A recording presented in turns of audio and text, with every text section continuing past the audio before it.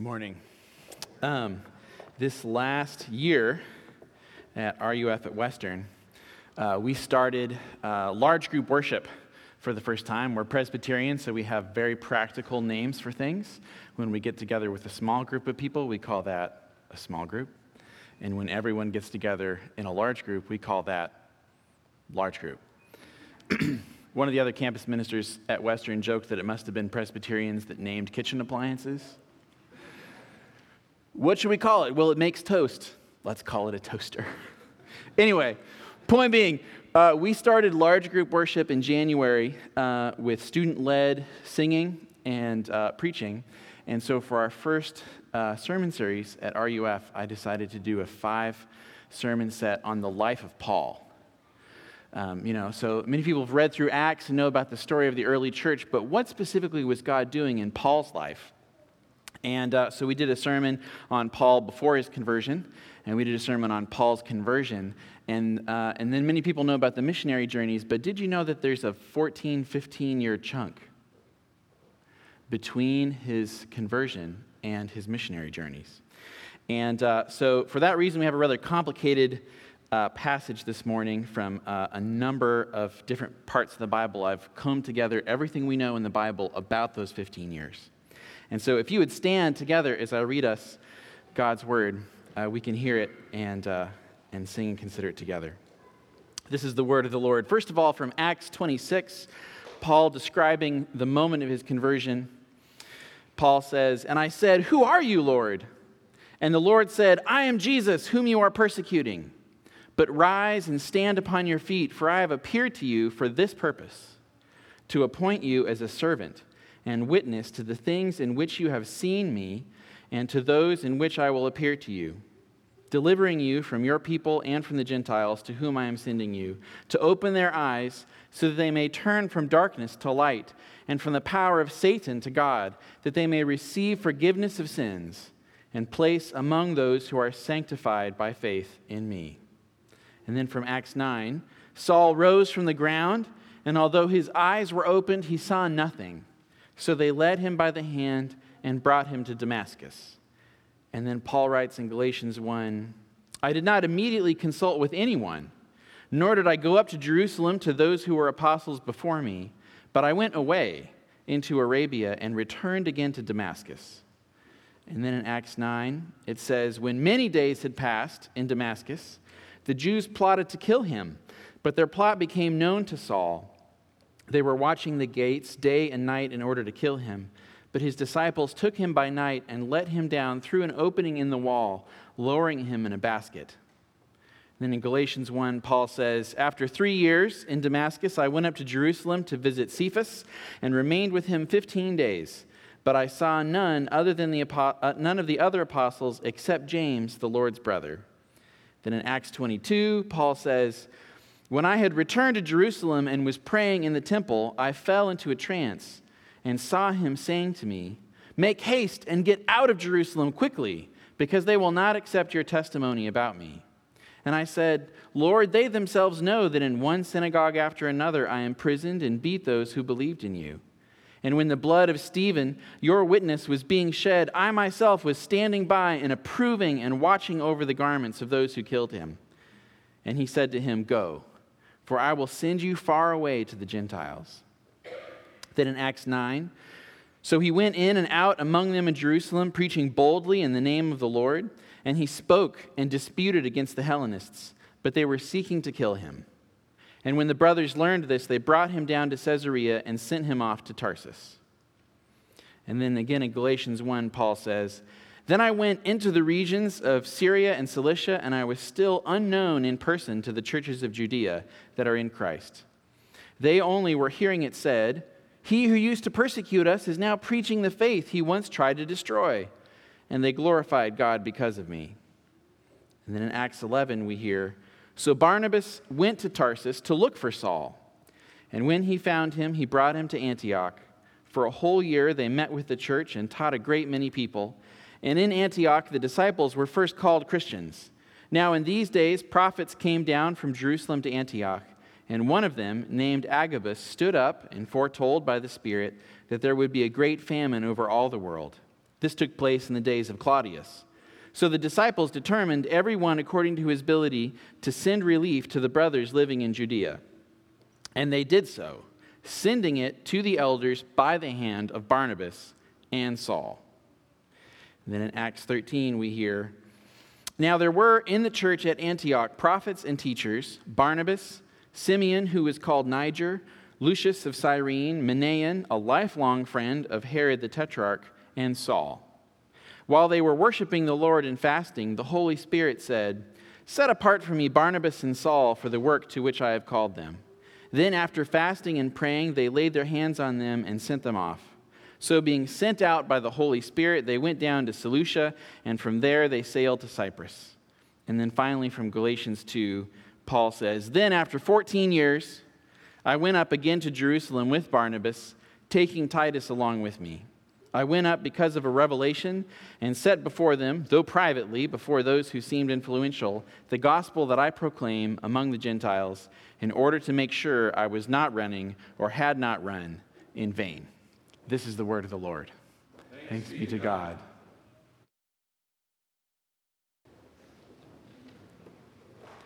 Let me pray for us briefly. We can consider this passage together. Lord Jesus, thank you that you are alive and at work among us, that you call people like Saul, even like us. Pray that you would give us insight into his life and really into your life, into yourself, and give us courage and hope to cling to you, and give us eyes to see the way that you are at work among us today through these words and your Holy Spirit. In Jesus' name we pray. Amen. This year, just a month ago, we had some of our first graduates graduate from RUF at Western. One of them, Abby, was with us from the beginning. And Abby is one of these people that just was born with a love for other cultures. Before I met her, she was just coming back from a summer that she spent in Myanmar, living with some missionaries there, and loved it, and could not stop talking about it, and spent 3 years with us at Western. A year ago, over the summer, she had decided that in addition to her degree, she was going to pick up a TESOL certificate, Teach English as a Second Language. And so Western was sending her down for the month of August to a small town about an hour south of Mexico City, where she could practice teaching English in a Spanish-speaking country. And so I said to her, knowing that she loves to connect with people in other cultures, I said, did you know there's an RUF in Mexico City? And she was like, no, that would be amazing. And so the next I heard about this, she contacted them and then flew down to Mexico City 3 weeks early and surfed couches, mostly the couch of the minister there, and worked with them and helped put on programs, and then did her TESOL program, and then came back at the end of last summer. And she said, Nathaniel, I have to do the RUF internship. I have to go back to Mexico City. And so she applied and was accepted to do the RUF internship. So RUF has an internship program for college graduates to spend 2 or more years working with the campus ministry. And we do, in fact, have RUFs in other countries. Here's the thing. We've never sent an intern to another country before. And so everything about her internship program has been complicated. I was chatting with Abby this last week. She's already down in Mexico. But she's still raising support, but they wanted her to go down to do a little enculturation work, and then in their schedule, they do a big student retreat in mid-June, and so they wanted her there for that. And so Abby's down in Mexico City right now, and she's not sure where she's going to live this fall. Right now, she's sleeping on a mattress in the floor of the living room of the female staff at the RUF there. She has some of her support raised, but not all of it, and she doesn't know where the rest is going to come from. She was telling me, I'm so excited to be here, but I actually have no idea what my job is, and I don't know what it's going to look like. And by the way, she doesn't even know how much money she has to raise, because RUF hasn't been able to give her budget yet, because we've never done an international internship before, and so they're still trying to figure out very Presbyterian things like health insurance, and how do you translate money into pesos, and all this sorts of stuff. And so she's excited, and yet living in a world of uncertainty. She sent me this quote this week from a book she's been reading. So this is the quote from the book. This is not Abby, this is the book. It says, "I came home praying all the way and striving to commit myself entirely to him, in whose school I sit as learner. Oh, that I were a better scholar, but I do not half my lessons as well as I should. I am heedless and inattentive, and I forget what is taught. Perhaps this is the reason that weighty truths float before my mind's eye at times, but do not fix themselves there." And so she's so wanting to do a good job and exciting, and yet just sort of in this world of spinning chaos. Where is God in seasons like that? When we're on a path that it seems like he sent us, and yet we have no idea where it's headed or how we're going to be provided for or what's going on. And even in ourselves, we feel this inability to learn and do well, and who knows even what is happening. Where is God during those times? As I said in large group last year, we did this sermon on the life of Paul. And many of us know about Paul's dramatic conversion where lights shone from heaven and Jesus spoke and Paul was blinded, literally knocked off his horse. And Paul ultimately writes most of the New Testament, goes on 4 missionary journeys, travels all over the world, and yet in between his conversion and his missionary journeys, there's at least 14, perhaps 20 years of his life. And what was the Lord doing in those years? Well, first of all, let's just walk through this collection of passages. What is the story? What is happening in Paul's life in these years? Well, we start off with the moment of Paul's conversion, and in that very moment, Jesus, in his own audible words, calls him to be an apostle to the Gentiles, to whom I am sending you, to open their eyes that they may turn from darkness to light and from the power of Satan. And then Acts 9, we hear that Saul rose from the ground, and although his eyes were open, he saw nothing. So they led him by the hand and brought him to Damascus. And so Jesus tells him that he's going to go to Damascus, and there's going to be a man who's going to meet with him and tell him what he must do. And simultaneously, Jesus works in the life of this Christian who's living in Damascus named Ananias and tells him to go find Paul in the house on Straight Street, and Ananias finds him there. And Paul receives the truth about Jesus and is baptized and becomes a Christian. And then we hear this in Galatians 1. "I did not immediately consult with anyone, nor did I go up to Jerusalem to those who were apostles before me, but I went away into Arabia and returned again to Damascus." So we're not sure how long he went into Arabia, but it wasn't a weekend or a week. It was some matter of months or years.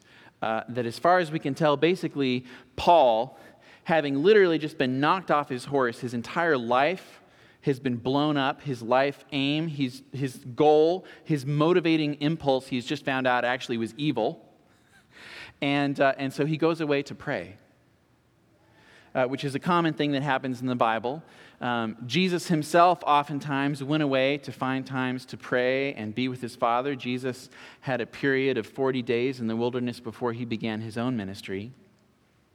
There are many examples in early church history of men going into the desert to pray. And so Paul goes into Arabia. Probably what is spoken of here is the area of western Iraq or Jordan. It's a desert region with not a lot there. And so Paul goes away, spends time in prayer, and eventually returns back to Damascus, where he was first converted and met Ananias. And then he spends some time learning and then begins teaching there. He returned again to Damascus, and then we hear this in Acts 9. "When many days had passed, the Jews plotted to kill him." That's the Jews in Damascus. "But their plot became known to Saul. They were watching the gates day and night in order to kill him, but his disciples took him by night and let him down through an opening in the wall, lowering him in a basket." And then Paul says in Galatians 1, "After 3 years I went up to Jerusalem." So here's what happened. Paul's learning and doing a little bit of teaching in Damascus, and then they're going to kill him. And so the disciples lower him through the wall, and then he decides to go to Jerusalem. And now we find out he's been in Damascus for 3 years. So 3 years has gone by already. Where were you 3 years ago? I don't know about you, but that's a significant period of my life. 3 years ago, RUF at Western hadn't started yet. So that's how much time has passed already in Paul's life. He has to escape Damascus to save his life under cover of darkness.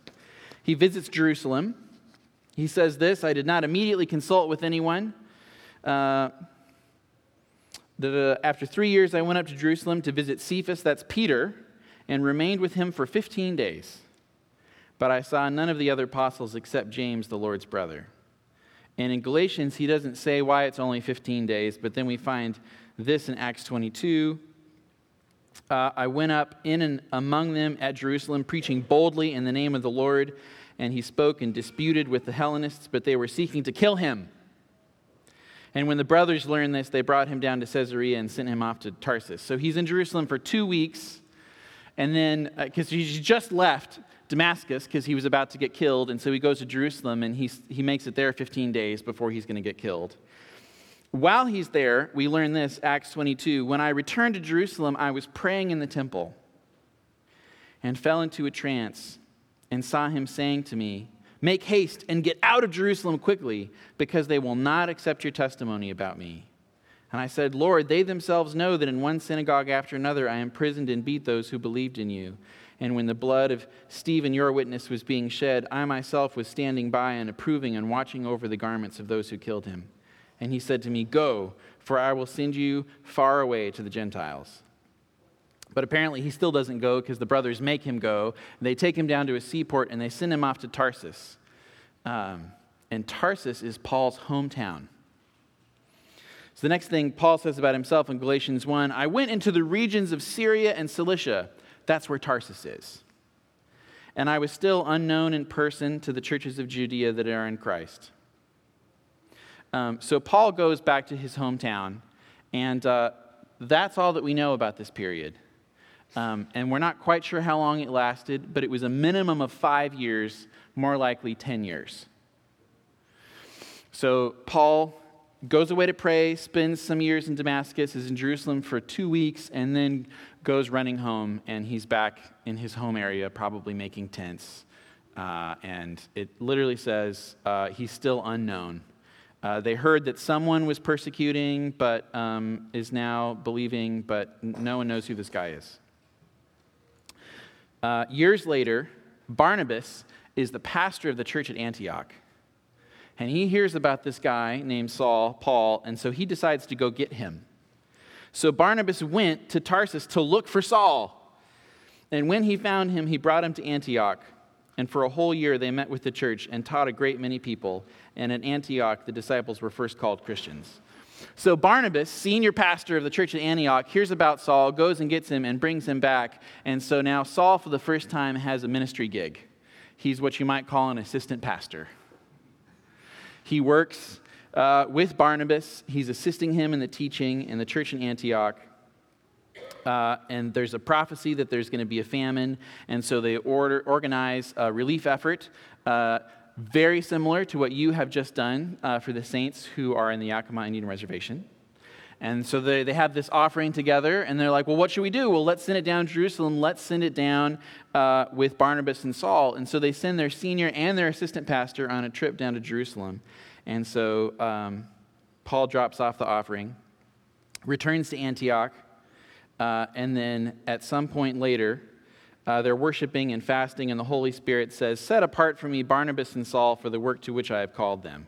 And so that is the beginning of the first missionary journey. And so the church in Antioch sends off its senior and its assistant pastor to hit the missions field. They do a trip of what's now called Turkey. And then the last thing we hear about these years is this. Then after 14 years, I went up again to Jerusalem with Barnabas, taking Titus along with me, one of their converts. And I went up because of a revelation set before them though privately before those who seemed influential, the gospel I proclaim among the Gentiles in order to make sure I was not running or had not run in vain. And so finally he returns to Jerusalem as a pastor and shares his teaching and news of the missionary journey with the saints there. Altogether, at least 14 years. When Paul says after 14 years, we're not quite sure what he's referring to. It may be his conversion. It may be from the time that he left Jerusalem. Either way, we've got 14 to 20 years in here. So how do we make sense out of this story? What is God doing in these 14 to 20 years? Well, basically, I want to notice two things. And the first one is this, that God is at work. God was working this whole time. At the moment of Paul's conversion, Paul didn't get converted, by the way, because he wanted to be. Jesus chased him down. And in the moment of Paul's conversion, he shares with us that in that very moment, Jesus gave him his calling, commissioning him to be an apostle to the Gentiles. Jesus repeats the commission. Again, when Paul goes down to Jerusalem and he's praying in the temple, Jesus repeats the whole thing over again. At this point, it's probably been 3 to 5 years. And Jesus says, remember again, I'm calling you to be an apostle to the Gentiles. They're not going to receive your testimony. I'm calling you anyway. And so Jesus repeatedly speaks into his life. Jesus speaks through Ananias into his life in Damascus. The Holy Spirit communicates his desire for Paul and Barnabas specifically to go on the first missionary journey through a prophet. So the Holy Spirit calls Paul by name to send him on the first missionary journey. Jesus is at work through Barnabas because Paul was at his hometown, a forgotten soul, and Barnabas goes and looks for him. And then Paul receives some sort of revelation that sends him back to Jerusalem after his first missionary journey. And so it probably didn't feel like this to Paul because this is a chunk of 14 to 20 years. But what we have here is the distilled form of all the communications that Paul has been receiving from Jesus through the Holy Spirit all these years. The growth of the church in the book of Acts was personally orchestrated by Jesus. We call the book of Acts, which is short for Acts of the Apostles. But I've heard it said we actually should call the book the continuing Acts of Jesus. And in fact, the very first verse of the book of Acts is this. Acts was written by Luke, and Acts begins this way. In the first book, that's the Gospel of Luke, in the first book, O Theophilus, I have dealt with all that Jesus began to do and teach until the day when he was taken up and after he had given commands through the Holy Spirit to the apostles whom he had chosen. So if Luke is about all that Jesus began to do until the time he was taken up, what's Acts about? It's about the rest of the stuff that Jesus did. That this is the story of Paul, but really it's the story of Jesus' work in Paul's life. We here ourselves may not be apostles, but we know that we have a relationship with the same God who cared for Paul in that way, who speaks to us through friends, through pastors, through his word, who works in our lives, who said things like, I know the plans that I have for you. He said that to the Israelites, and yet it's still true today. He said to the disciples, I will be with you until the end of the age. And we're here in our age representing them and their faith in this place where we live. What memories do you have of God protecting you and working in your life and providing for you? And just like Paul, in the wash of 3 or 5 or 20 years, a lot of times those are not the details that we always remember. And yet I bet if you think back, you can remember ways that times where you did not know how things were going to work out, and the Lord provided for you. When Susie and I got engaged, I was in seminary, and she had just graduated seminary, and she had a job as a social worker, and I was driving a 1989 Honda Civic, and could pretty much fit my life into the Civic. And then we got engaged, and I was excited, and then almost immediately my first moment of husband anxiety hit me. because now that we're engaged, we're going to have a place to live. And we were not going to have roommates to help us share the rent. And of course, when you are renting a place, you need rent, but you also need the first and last month's rent, that deposit thing. And I had no idea where that was going to come from. And then when I thought a little more, I realized that between us, we had no furniture. I was sleeping in a bunk bed that my roommate had constructed out of plywood, and that was not going to work. And so I freaked out, and then some of you may remember this. Right about that time, we were in an economic recession, and so the government decided to stimulate the economy by giving us all some money. And so Susie got a $600 check the week that our first last deposit was due, and it was $600, which is what the government stimulus package was. And then a couple weeks later, I got my stimulus check, and that became our furniture. And so whatever your feelings about the government, Jesus provided for us in a moment of stress to have what we needed. And I remember thinking at the time, I will never forget this. We should write this down, because I knew that the Lord had provided for us in our hour of need. Remember the milestones in your life like that, and remember to call them to mind in the midst of long seasons. That Paul had all these words from Jesus, and they were all 4 to 10 years apart. It's important to remember them. So the first thing to know is that God is at work. The second thing to know is that God's work takes a very long time. In RUF, sometimes we call this the learning process. When these 14 years were done, Paul was still Paul. He was still the person that Jesus made him from the beginning, and yet his insides were completely rearranged, emotionally, spiritually, from the days when he was persecuting the church. I've heard from friends in the construction industry that it's usually easier to tear a building down than to do a complete remodel. That Jesus takes on the more difficult task of taking broken down people like Paul and you and me, and not breaking the building down and building a new one, but renovating the whole thing from the inside out, tearing it down to the studs, putting in the new wiring, putting in the new plumbing. That this is what's happening in these 14 years. And in the way that he's designed us with our hearts and emotions and lives, the process doesn't happen quickly. Eugene Peterson wrote in one place, speaking of the exiles in the Old Testament, the Israelites, that God delivered the Israelites from slavery in Egypt and brought them to himself, and then they wandered around the wilderness for 40 years. And Eugene Peterson writes this: Moses came down from Mount Sinai something over 3,000 years ago with the stone tablets of God's commands in his arms and the word of God's on his lips. He had just been instructed by God in how to train and lead the Hebrews into a life of mature, obedient, and holy freedom. But these people, who had just been delivered from a world of oppressive slavery and who were now free, saved and free, had generations of slave identity bred into them. This was not going to be easy, and certainly not quick. No easier, and certainly not any faster for them than it is for us.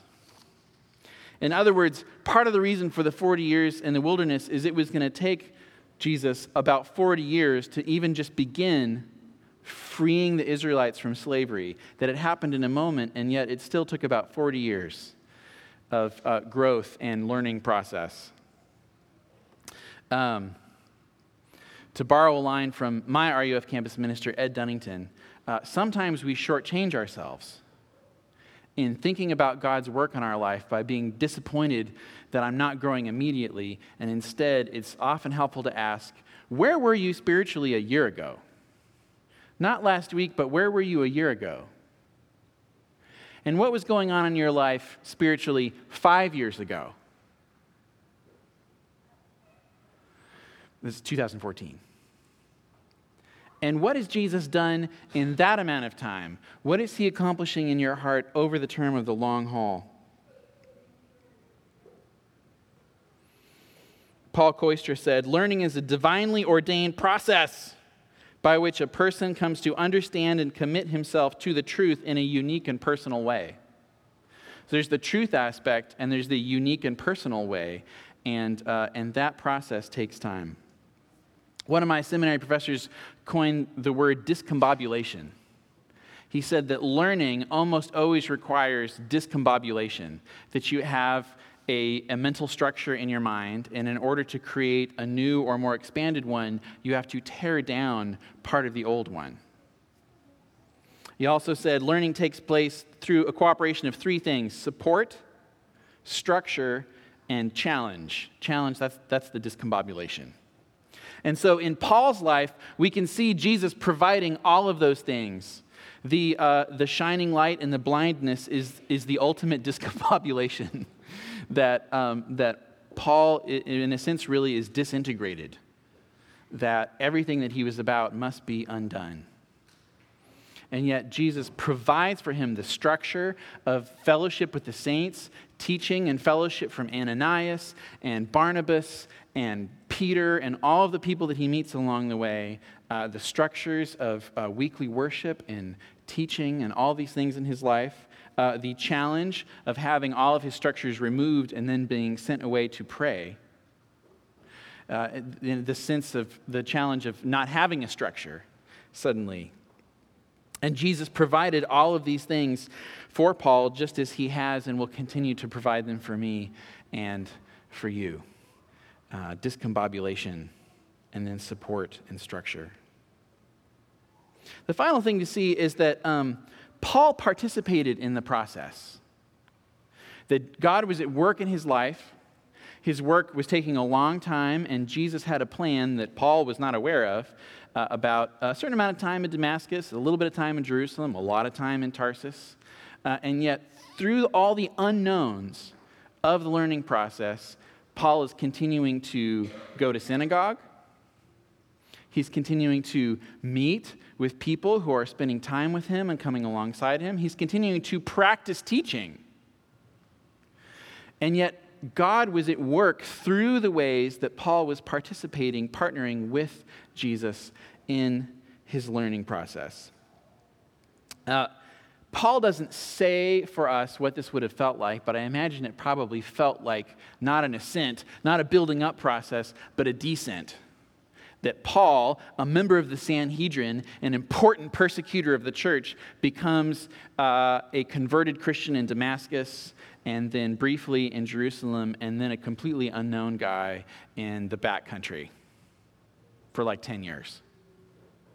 And so Paul receives this commission and yet spirals down and down and down into anonymity.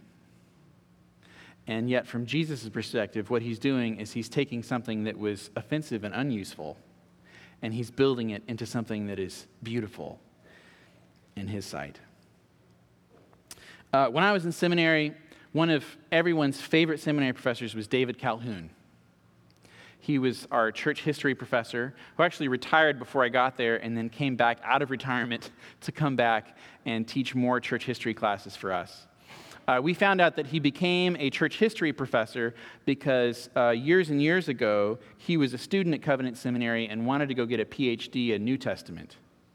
And in those days, the president of the seminary said, David, there are many, many people out there who can teach New Testament. There are very few people who can teach church history. I don't need New Testament. I need church history.